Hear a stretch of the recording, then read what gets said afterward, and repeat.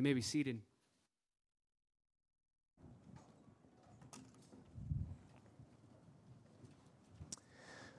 Well, go ahead and take your copy of God's Word and turn with me to the book of Judges. Judges chapter 16 is where we are. Judges chapter 16. We have been looking at the life of Samson now for a month. And Judges 16 is probably the most famous, the most known chapter in the entirety of this book. It's a chapter that's well known to us. It's taught to us for those of us who are Sunday school graduates. It's taught to us at the early age with the flannel graphs and seeing Samson between the two pillars. You know this story. For those of you who don't know this story and aren't familiar with it, I'm so thankful that I have the privilege of showing you this story in the Scriptures. The story reminds me a lot of having work done at my house.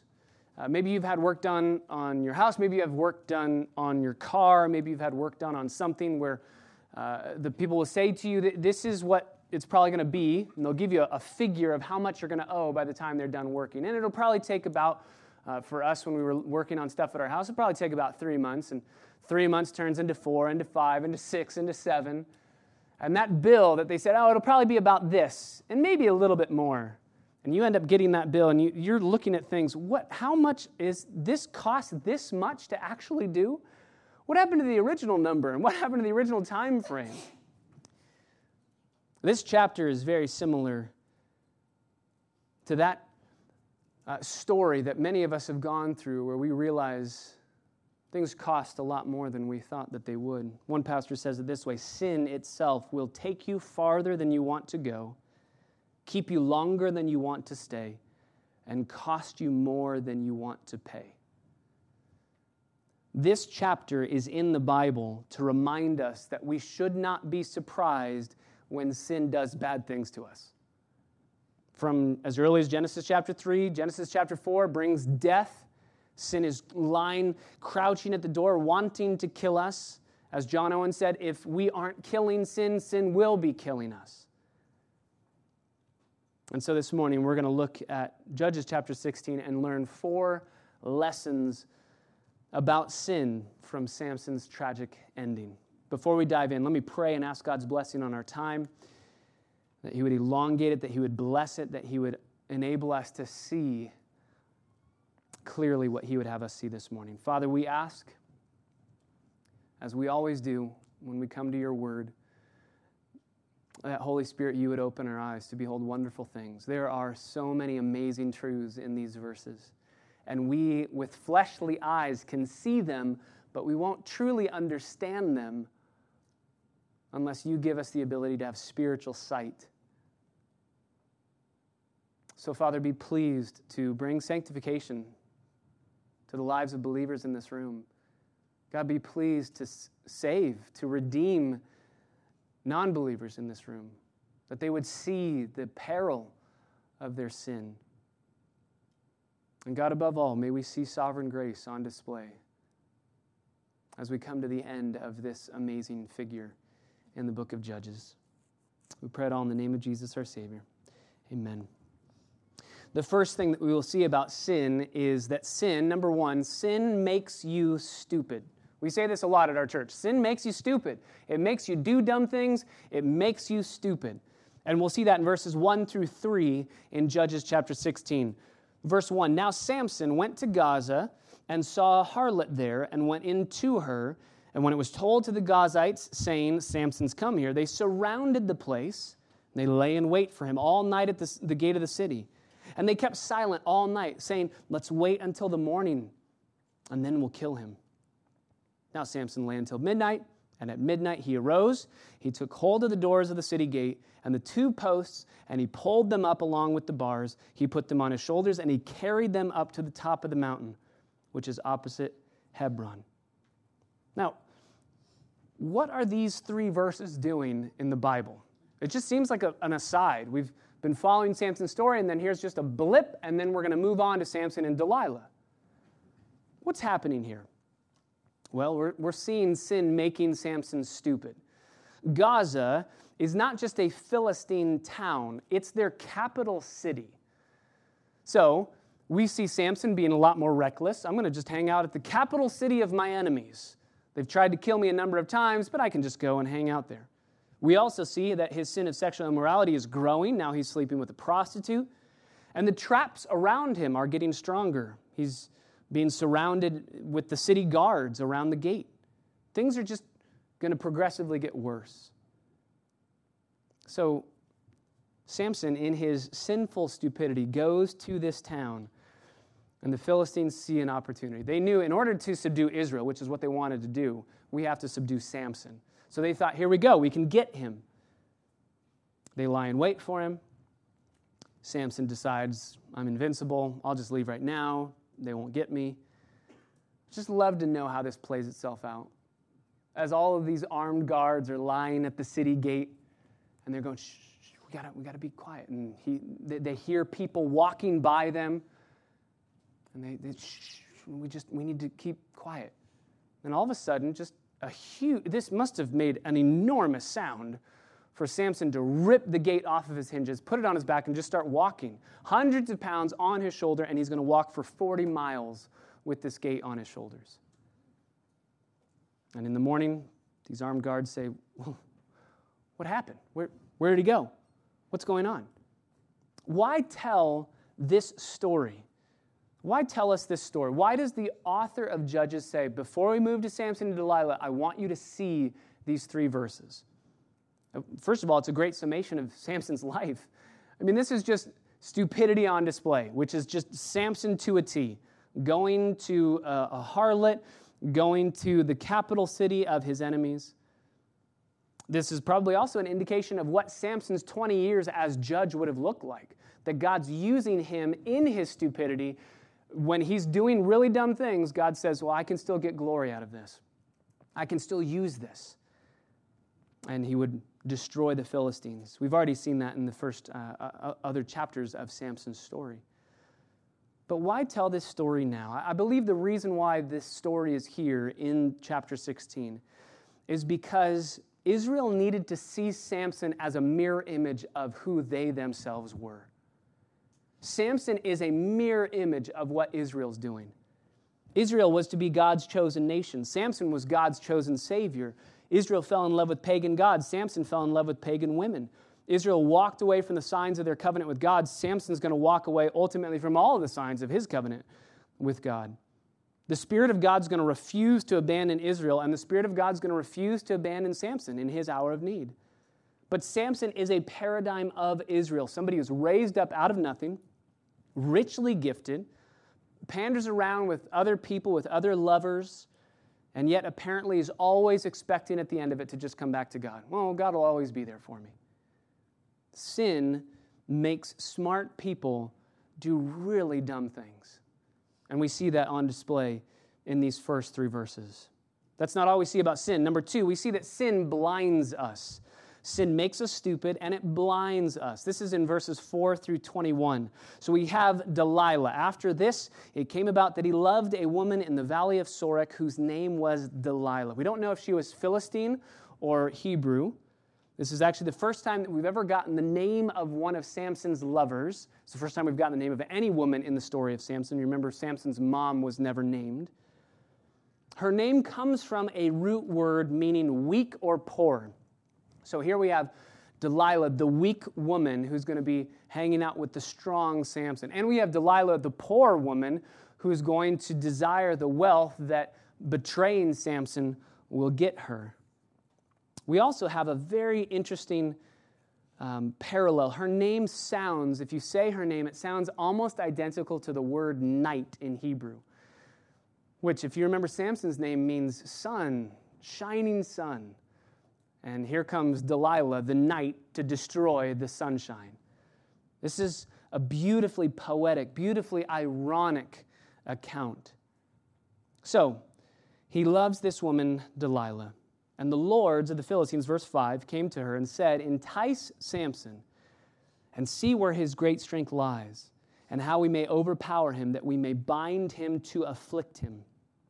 Then we will each give you 1,100 pieces of silver. 1,100 pieces of silver. Judges chapter 3, verse 3 told us that there were 5 lords over the Philistines. That was in Judges 3. There's no reason to believe there was any less than 5 lords at this time. Maybe there's even more. But if we just take the 5 lords that Judges 3 mentions over the Philistines, that would come out to 5,500 pieces of silver. Just for comparison, the price of a slave is 30 pieces of silver. David in 2 Samuel, when he buys that threshing floor and the oxen for the threshing floor, you remember the temple is ultimately going to be built there, he pays 50 pieces of silver. And she's going to receive 5,500 pieces of silver. So, Delilah apparently says yes, goes to Samson, verse 6, and says, "Please tell me where your great strength is and how you may be bound in order to afflict you." I don't know how you ask this question so that it can be answered. I want to know how many times she thought, how can I ask this in a way that I can get an answer without it seeming like I really want him to die? How can I? And again, sin blinds you. Samson's going to hear this and he's going to think, I'm invincible, I can give you the answer and nothing's going to happen to me. Samson said, "If they bind me," verse 7, "with 7 fresh cords that have not been dried." My Bible says fresh cords. It's the word for sinew or tendon. So it's a tendon from an animal that had just recently been slaughtered. So you take that tendon, you wrap it around, you tie it, and then it would dry and become hardened and shrink over their hands.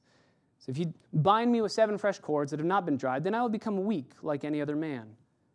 So the lords of the Philistines brought her 7 fresh cords that had not been dried. She bound him with them.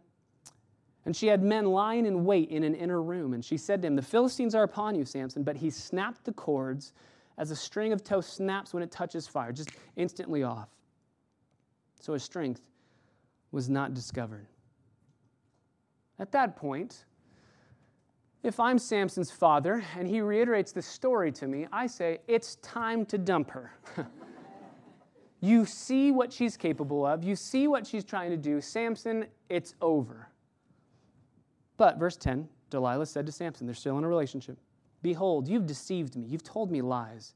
Now, please tell me how you may be bound." On the second time that somebody asks me that question, if I'm Samson, I go, I get what you're trying to do, and I'm out of here. I'm not staying in this relationship. You clearly want my demise. The Philistines are upon you to destroy you. There's no way I'm staying here.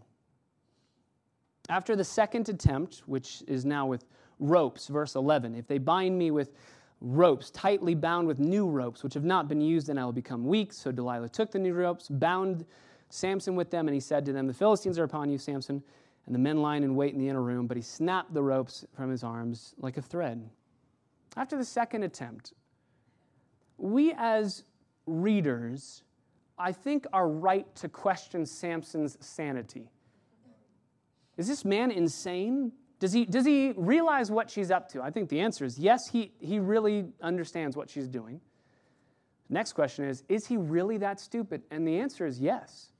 He really is that stupid. And even as we're reading this, we're chuckling, right? We're kind of laughing at how ridiculous this is. It's like reading this is like watching a really bad, scary movie where like 3 people have been slaughtered in a barn, and one guy gets up at 2 a.m. to try and find his cat, and the cat goes into the barn where the 3 people have been killed. He's like, "Are you in there?" And you're just yelling, "Don't go in there!" Like you can see, don't do this, Samson. This is going to be bad for you. And I think that we should, to a certain degree, laugh at what's happening here. One commentator says it this way: in the Bible, hilarity is the servant of solemnity. Scripture usually tells us something funny in order to sober us up. I love how that's worded. We're right to laugh at what's happening here. This is so foolish. This is so stupid. And yet, just as this was a mirror for Israel, this is a mirror for us. We see our own stupidity and the foolishness of sin as we read this account. So, verse 13, Delilah said to Samson, attempt number 3, "Up to now you deceived me, told me lies. Tell me now how you may be bound." I love this. He said to her, I think at this point, he's going to start playing games with her.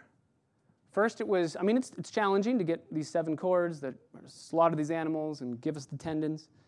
Then it's just ropes. But now, if you weave the 7 locks of my hair with the web, a loom, and fasten it with a pin, then I'm going to become weak and be like any other man. So take my hair, make 7 ponytails out of my hair, put them all in pins in a loom, and weave it together so that I can't move. I wonder if Samson's saying, first of all, she's never going to do this because this is a big process. Second of all, if she does this, I'm going to wake up. And that's my question. How is Samson not waking up with any of these things happening to him? And then third, I wonder if Samson says in his mind, if she does follow through with these 7 ponytails in her loom, I'm going to destroy her loom. And if you touch a woman's hair products, it's going to be very bad for you. And so he's thinking, I can just shatter all of Delilah's hopes and dreams by destroying her loom. So she does it while he slept. Delilah took the 7 ponytails of his hair, wove them into the web. She fastened it to the pin and said, the Philistines are upon you, Samson. But he awoke from his sleep, pulled out the pin of the loom and the web. Then she said to him, how can you say, I love you, when your heart is not with me? Just a 2-minute aside on love and relationships, okay? Samson and Delilah are an extreme case of something that I think most couples struggle with. They're an extreme case, granted. But we even got this with the Paul Tripp Conference, with marriage and the way that we love one another. Sometimes I think that relationships exist not because we truly love somebody and we want to serve them, but because they can provide a way to meet a need that we have. So it's not, I'm with you because I love you, even though that's what we say. He even says, I love you, Delilah. Samson, I love you. They're saying it to each other. But what they really mean is, I am with you not because I love you, but because you're useful to me. C.S. Lewis in The Four Loves says this, if you have a need love, it's just crying out from poverty. I want to be with you and I love you only because I need something from you. Gift love longs to serve. Need love says of a woman, I cannot live without her. Gift love longs to give her happiness. And then in The Great Divorce, C.S. Lewis says, you cannot love a fellow creature fully until you fully love God. Unless you understand that God fully satisfies your soul and that you get to just love somebody else and meet their needs and encourage them and be kind to them without any reciprocation whatsoever. That's a good marriage and that's true love. I'm here to just love you. But we see Samson and Delilah, they're saying, I love you, but that just means I will be with you and stay with you as long as you meet my needs. For Samson, I want maybe a little bit of danger. I like feeling invincible, and obviously he enjoys sleeping with women. For Delilah, Samson can be used to make money. I don't love you, I'm using you. And unless you have a relationship with God that satisfies your soul to the most deep, intimate part of you, even the most passionate I love yous in human relationships will just mean I need you to make myself feel like I'm worth something. And that's never a good relationship. Okay, marriage, relationship, done. Verse 16. It came about when she pressed him daily with her words and urged him. We already saw this with his first wife, with the riddle. Tell me the riddle. Tell me the answer to the riddle. We've already seen this. That his soul was annoyed to death. My Bible says annoyed to death, impatient unto death, just nagged to death. Whatever I need to say to you to stop talking to me, I will say it. That's why Proverbs says it's better to live in a house with no roof and just rain pouring on your head than it is to live with a contentious, nagging woman. Samson knows that full well. So he tells her, verse 17, everything that was in his heart. And he said to her, a razor has never come to my head. I've been a Nazirite to God from my mother's womb. If I'm shaved, then my strength will leave me, and I will become weak and be like any other man. When Delilah saw that he had told her all that was in his heart, she sent and called the lords of the Philistines, saying, come up once more. He's told me all that's in his heart. The lords of the Philistines came up to her, brought the money in their hands. She made him sleep on her knees, maybe better access to his head, shaves him, calls for a man, and has that man shave off the 7 locks of his hair. So this barber comes in, shaves off his hair. Then she began to afflict him, not just the Philistines, she did it. And his strength left him. So she said, "The Philistines are upon you, Samson." And he awoke from his sleep, and he said, "I'm going to go out just like the other times and shake myself free." But he did not know that the Lord had departed from him. It's one of the saddest verses in the Bible. He didn't even know that the Lord had left him. It wasn't that Samson's hair was gone. Samson's hair was never the source of his strength. God was always the source of his strength. His hair is a sign of the strength that he has. The source of Samson's muscles, the source of Samson's strength was not his hair, it was God who had set Samson apart as a Nazirite from his birth. Theoretically, God could have taken Samson's strength at any time, especially after he's violating his Nazirite vow over and over again, touching dead things, drinking alcohol. But God stayed with Samson as long as that visible symbol of his Nazirite vow was there. And when his hair was gone, God leaves. It wasn't that Samson's hair was gone. It was that God was gone. God left him. He didn't know it, though. He gets up. He wants to fight the Philistines. I don't know if you know those people, if you have them in your life, that just think they're invincible. I can do whatever I want. I can do whatever I want, and nothing will ever hurt me. That's Samson. So the Philistines seize him, verse 21. They gouged out his eyes. Sin literally makes him blind. And they brought him down to Gaza. This is where the story began in chapter 16. They bring him to the capital city. They bind him with bronze chains. This is the closest that they've ever gotten to him. They could never get this close to him. So let's bind him with chains. Let's gouge out his eyes. And let's force him to grind in the prison, in a mill, to grind the grain. The man who had burned the Philistines' grain is now reduced to grinding it. And for the very first time in the entirety of the book of Judges, God's deliverer has been defeated. So we see that sin makes you stupid, sin blinds you. And we see number 3, sin shames God. Sin shames God. Skip down to verse 23. We're going to come back to verse 22. The lords of the Philistines assembled to offer a great sacrifice to Dagon. This is their fish, half man god. So they're in the temple of Dagon, and they want to offer a great sacrifice and rejoice because they said, "Our God has given Samson, our enemy, into our hands." And when the people saw him, they praised their God.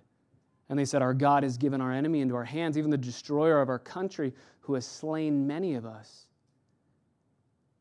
When sin is brazenly exposed, it causes others to rejoice that God is pathetic and that their God is all-powerful. So don't just kill sin because it makes you stupid. Don't just kill sin because it blinds you. Don't just kill sin because of moral reasons. Here's a reason, theological reason to kill sin. Because when you are involved in sin, others are looking on, and you bring God into that sin, and you shame God. Samson's led a nation of people under the banner that God is our deliverer. So when he is delivered into the hands of the Philistines, they say, "Our God, Dagon, is better than your God." Samson's shame now becomes Yahweh's shame. The praise that belongs to God alone is being heaped at the lifeless feet of Dagon, this half fish, half man. And because God's servant had been humiliated, God himself is humiliated. Can I just ask, what message does your life broadcast? What message does your life broadcast? Does it say to the world that's looking on, God is better than anything in this world? Or does it give ammunition to non-believers to say, yeah, your worldview has no reason to be believed, and my worldview is better than God? So it happened when they were in high spirits. This is a big festival. Wine is flowing. There's a huge party. And they said, "Call for Samson that he may amuse us." Literally, the word for amuse is the word for we may laugh at him. But it's really interesting the way that my Bible says it. That he may amuse us, because that word, if you just change the vowels of that word, it sounds almost identical to the word crush. Bring him out so that he may crush us, which is a foreshadowing of exactly what's about to happen. Let's just be amused by him. So they called for Samson, and he entertained them, and they made him stand between the pillars. And Samson said to the boy who was holding his hand, "Let me feel the pillars on which the house rests, that I may lean against them." The house was full of men and women, and all the lords of the Philistines were there, and about 3,000 men and women were on the roof looking on while Samson was amusing them. So 3,000 on the roof. We don't know how many are there on the ground floor. And it's all of the important people. So if Samson can destroy what's happening in this temple, with everybody who's there, Samson can wipe out the Philistines. All of their governors, all of their lords, all of their kings are gone.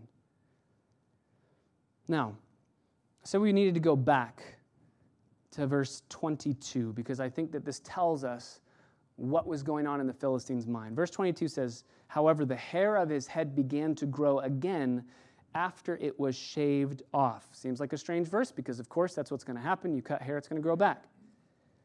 And again, we need to remember that his hair is not the source of his strength, it's the sign that his strength is returning. But the Philistines only knew conditional gods who were subject to manipulation. They only knew if you do something for this God, the God will help you. And if you don't do something for the God will hurt you. I think we can fall into that same trap. Why do we think that God's going to bless us?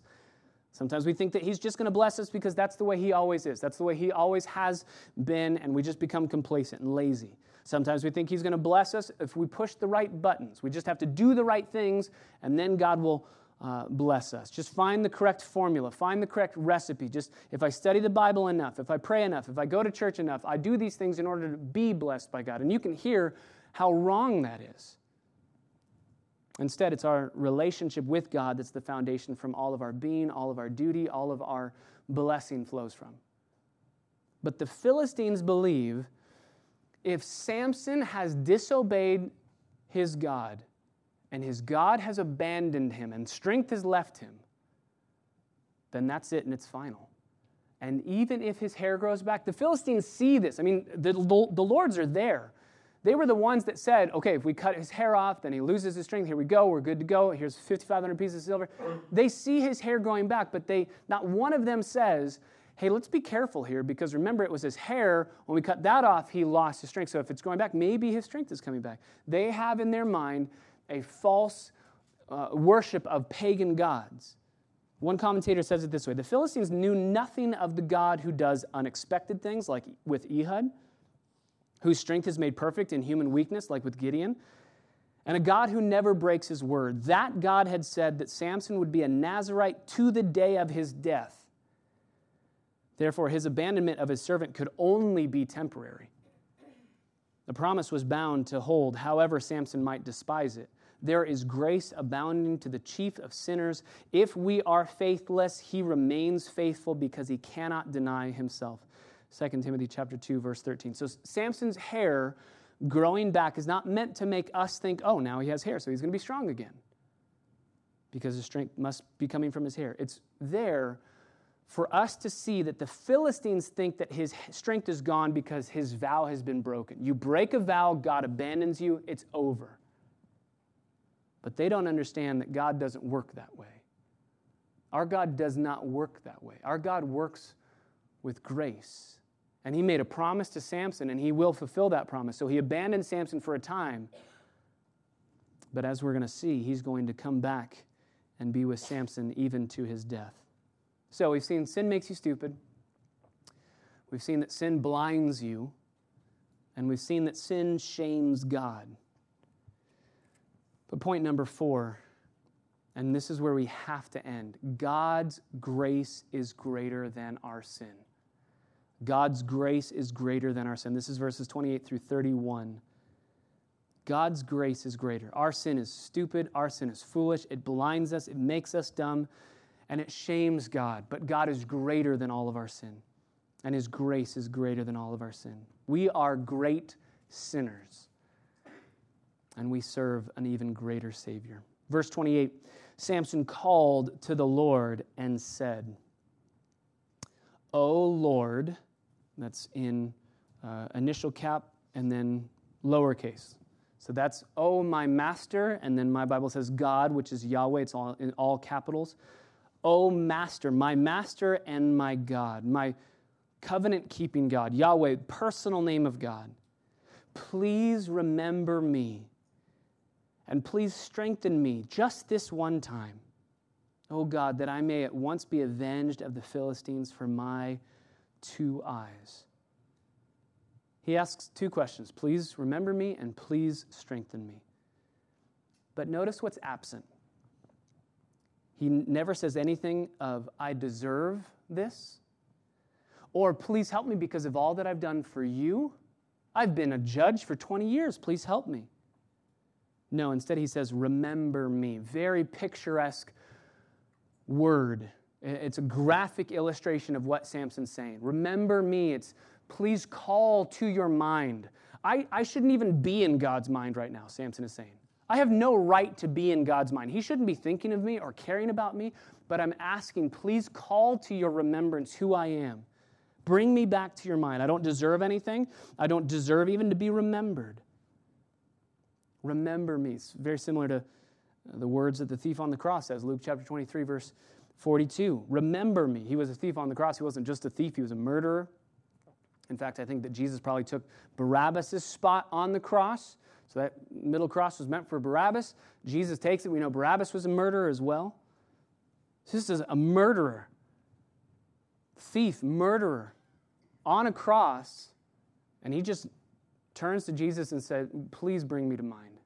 Please remember me when you go to your kingdom. I've got nothing to offer. I'm pinned to a tree. And Jesus looks at him and says, truly, truly, I say to you, to this day you'll be with me in paradise. Today you'll be with me. We look at the thief on the cross and we think, wait, that wretched man, the murderer that he was, he got in? We look at Samson. Is God going to remember him? There's a Jewish tradition.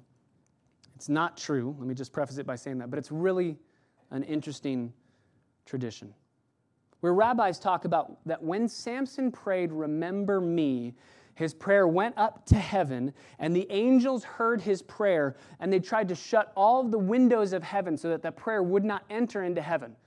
They thought, if God hears that prayer, God's going to save this man, and he does not deserve saving. So they try to shut all of the windows. And then God hears Samson's prayer go through the window. And God says, wait, is that Samson praying? Is that wretched bandit praying? And he hears his cry. Now, there's much in this prayer that we have questions about.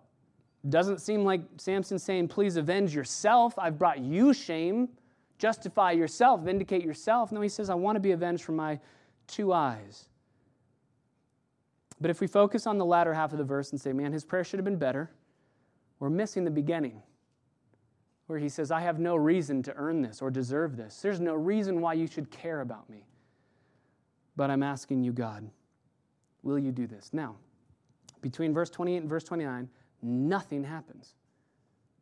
We don't have a voice from heaven saying, I'll be with you. We don't have Samson being told God's going to save. We just have Samson praying a prayer and then standing up, verse 29, grasping the 2 middle pillars on which the house rested, bracing himself against them, one with his right hand and one with his left hand. And we, just like Samson, as we're reading this, if we're reading it for the very first time, we're wondering, what's God going to do? Samson prayed. God hasn't answered yet. What's God going to do? Is he going to give strength? What does Samson do? Samson prays and he believes God's going to give strength. God's going to give this to me. He believes it. So he says, verse 30, let me die with the Philistines. And he bent with all of his might so that the house fell on the lords and all the people who were in it, so that the dead whom he killed at his death were more than those whom he killed in his life. Then his brothers and all of his father's household came down. They took him, they brought him up, they buried him between Zorah and Eshtaol in the tomb of Manoah his father. And he judged Israel for 20 years. Our God heard his prayer and answered with, yes, I'll save you. I'll bring salvation through you. There's usually 2 types of people at this juncture when you're reading the story. One type says, God answered his prayer? God, do you know who Samson is? You're going to help that man out? Do you see what he's done to you? This is ridiculous. Samson doesn't deserve God's help. To which I would say, what else is new? None of us deserves God's help. These kinds of people frequently have a very little sense of their own depravity. They think God helps me because I'm good. There's a second type of person. When they read this account, wait, God saved Samson. He heard his prayer. He delivered him. They say, man, I've done stupid, sinful things myself. I've miserably failed the Lord. And to them, this passage screams out that you can find hope and rejoice, that even if you are in the middle of Dagon's temple, God's going to hear your cry. He's going to hear your cry. You can call on the Lord for salvation. So, Samson cries out for salvation. Please help, please deliver, please bring strength even though I don't deserve it. There's so much more that needs to be said about this, and actually about the whole Samson story, that we're going to kind of do a part 2 of Samson next week. We're going to do Samson's entire life in review and look at all of the amazing realities of who he is and of how God works. So we're going to dive deeper into this issue of God's grace and why what Samson did was absolutely amazing.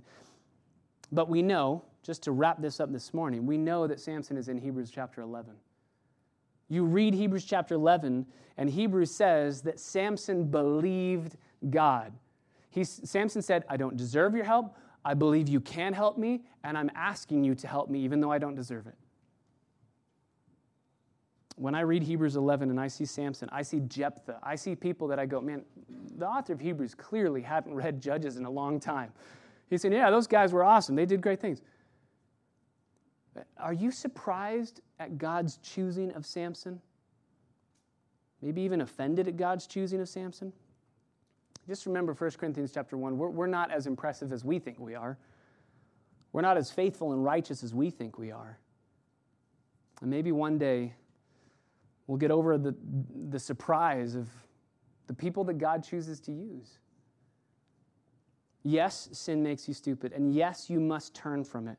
Proverbs chapter 28, verse 13, if you cover your sin, if you cover it, if you try to hide it, you will not prosper. But if you confess it, if you forsake it, you'll find mercy. And many of us today need to do just that. Confess sin. Say, God, I'm done. I don't want to be blinded. I don't want to be living in this anymore. I know it's going to shame you. But if you look to your own righteousness as a deserving of God's grace, if you say, you know what, I'm going to stop sinning, God, I'm going to start loving you better, I'm going to try harder, and then you will love me, and you're misunderstanding the entirety of the gospel. You're misunderstanding the grace of our God. We've said it before, and we'll say it again in closing here. Samson is in Hebrews 11 not because it's the Hall of Fame of faithfulness. It's the Hall of Fame of faith. Somebody just saying, God, I believe your promises, and even though I have no reason to deserve them or earn them, I believe it.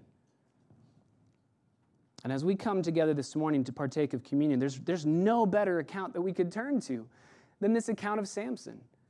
Samson said, I have no right to deserve anything from you or to expect anything from you, God. And I'm just asking on the basis of your kindness and your goodness, would you please be my help? Would you please be my strength? Communion is a declaration of thanksgiving over the faithfulness of our God, even in our faithlessness. That's why we gather together and we partake of these elements. These elements remind us of the covenant that God made with us. And he made a unilateral covenant with us. He said, I'm going to do the work. You are the recipient and the beneficiary of the work that I'm going to do, and I'm never going to turn back on that. The vow that God made with us through the gospel was purchased at Calvary, was won forever through the resurrection of Jesus Christ. And if you place your faith in Jesus, in his saving of your soul, not in your faithfulness to get to heaven on your own. If you place your faith in Jesus Christ, then you know the grace that Samson knew. You know the deliverance that Samson knew. You know the strength that Samson knew. And you have the same God who graciously says this morning through these elements, I will never leave you. I will never forsake you. And nothing, not even your own sinful stupidity, can separate you from my love.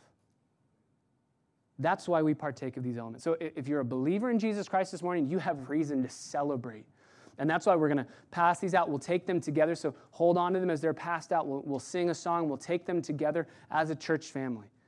If you're a believer in Jesus Christ, you have reason to celebrate, because what you're saying is the covenant that God made with me through Jesus Christ's work on the cross, that covenant is alive and well today, not because of my goodness, but because of Jesus' amazing grace. If you're not a believer in Jesus Christ this morning, first of all, these elements aren't for you. Let them go by. These are for people who love Jesus, who trust in his finished work on the cross for salvation alone. Let them pass. But can I plead with you this morning? If you are trying to get to heaven, or trying to earn God's favor, or trying to make God love you because of your ability to keep his laws, to earn his favor, to make him love you through what you can do, you're going to fail time and time again. And that will either lead you to being angry at God for setting such high standards. Wait, I have to do this? I have to be perfect for you to love me? You're going to get angry at God. Say, how dare you make such standards that nobody could ever keep? Or you're just going to say, those standards, you don't need to keep those. And you're going to become a moral relativist. And you're going to say, whatever standard works for you, works for you. The gospel of Jesus Christ says those standards, you need to meet those in order to get to heaven. You need to be perfect if you want to get to heaven on your own. And God knew you couldn't be perfect. None of us can be. We've all sinned. We've all fallen short of the glory of God. And that's why God sent Jesus to live out that perfection. And then to die on the cross, taking that amazing record of perfection and saying, it can be yours. And I'll take your record of unrighteousness and sin. I'll put it on myself. And I'll be penalized and judged and condemned as if I had lived your sinful life, so that you can be blessed, loved, granted favor and grace, as if you had lived my perfect life. And then he rose from the dead, conquering sin, conquering death once and for all, so that all those who would place their trust in him would know forgiveness of sins. If that is not you this morning, if you do not know that your sins have been forgiven, please don't leave until you've talked with somebody and that you know the grace of Jesus at the foot of the cross. Father, we thank you so much for your amazing grace that is truly greater than all of our sin. Even in our faithlessness, even when we fail, even when we sin and go astray, you, in your grace, find us. You made a way through Jesus. You love us, and you will never let us go. So that's what we stare at this morning. We don't look to our own goodness. God, we want to keep your commandments, and we will as we love you. Those who love you will keep your commandments, but we don't do it perfectly. And so we never look to our ability to keep your commandments as a reason for why you would love us. We look to Jesus. And we never look to our inability to keep your commandments as a reason to why you would stop loving us. We look to Jesus, who is our faithful high priest. And when our faithfulness fails, his faithfulness stands. So Jesus, be pleased as we offer you thanks and declare with grateful hearts this morning, we're blown away by your amazing love. And we cling to it now. We pray it in the name of Jesus. Amen. At this time, I'm going to ask the men if they would come and pass these elements out. Take them, hold them. We will partake in the Lord's Supper together when we're done singing. When I fear my faith will fail, Christ will hold me fast. When the tempter would prevail, he will hold me fast. I could never keep my hold through life's fearful path, for my love is often cold. He must hold me fast.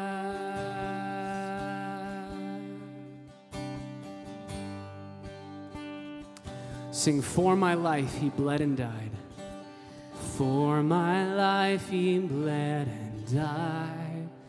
Christ will hold me fast. Justice has been satisfied. He will hold me fast. Raise with him to endless life. He will hold me fast till our faith is turned to sight. When he comes at last,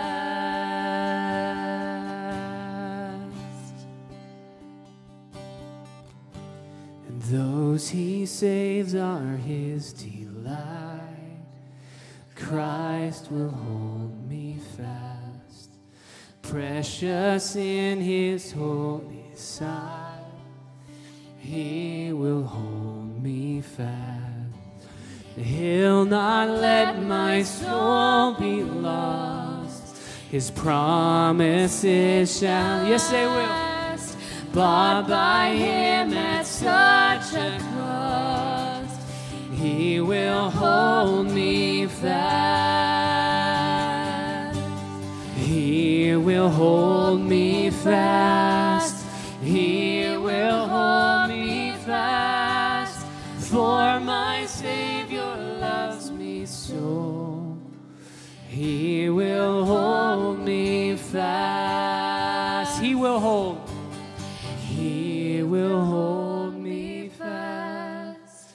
He will hold me fast. For my Savior loves me so. He will hold me fast.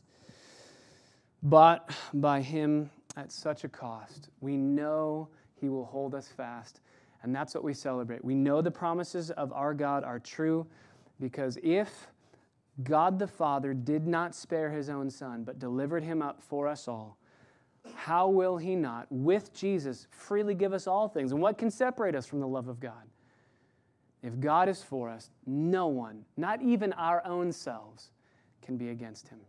So that's what we celebrate this morning. On the night that Jesus was betrayed, he took this bread. He said, "This is my body." Perfection. That's going to be nailed to a cross and broken for you, so that you can have my perfect record of righteousness, because I'm taking upon myself your imperfection, your sin, your unrighteousness. And he said, do this as often as you do it in remembrance of me. Let's remember him with grateful hearts together this morning.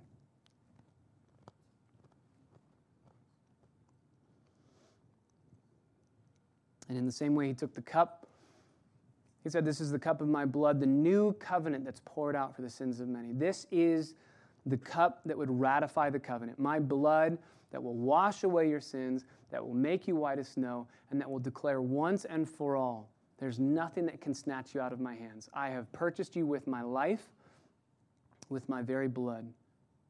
And he said, as often as you drink this in remembrance of me. Let's remember his death and his resurrection together as we drink.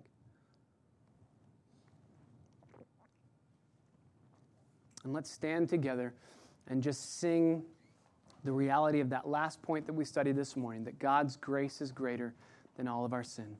Marvelous grace of our loving Lord, grace that exceeds our sin and all of our sin and guilt. Yonder on Calvary's mount poured, there where the blood of the Lamb. Let's sing about his grace. Grace, grace, God's grace, grace that will pardon and cleanse within. Grace, grace, God's grace, grace that is greater than our sin. Father, may we live in that grace this day as forgiven and free sons and daughters of the Most High King. We love you and we thank you this morning with grateful hearts. We pray in the name of Jesus, our Savior, risen and coming again. Amen. Blessings on the rest of your Sunday and blessings on the rest of your week. We'll see you Wednesday, Thursday, and Friday for Bible study. Blessings.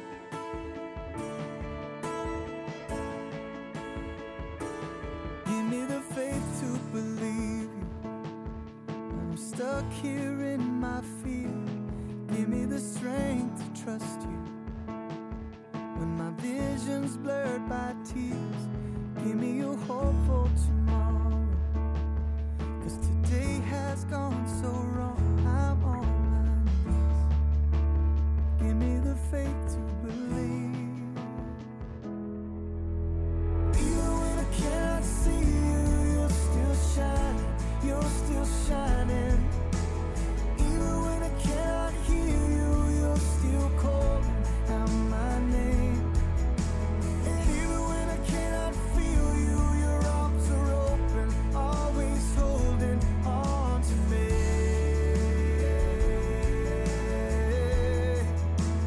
Give me the faith to believe.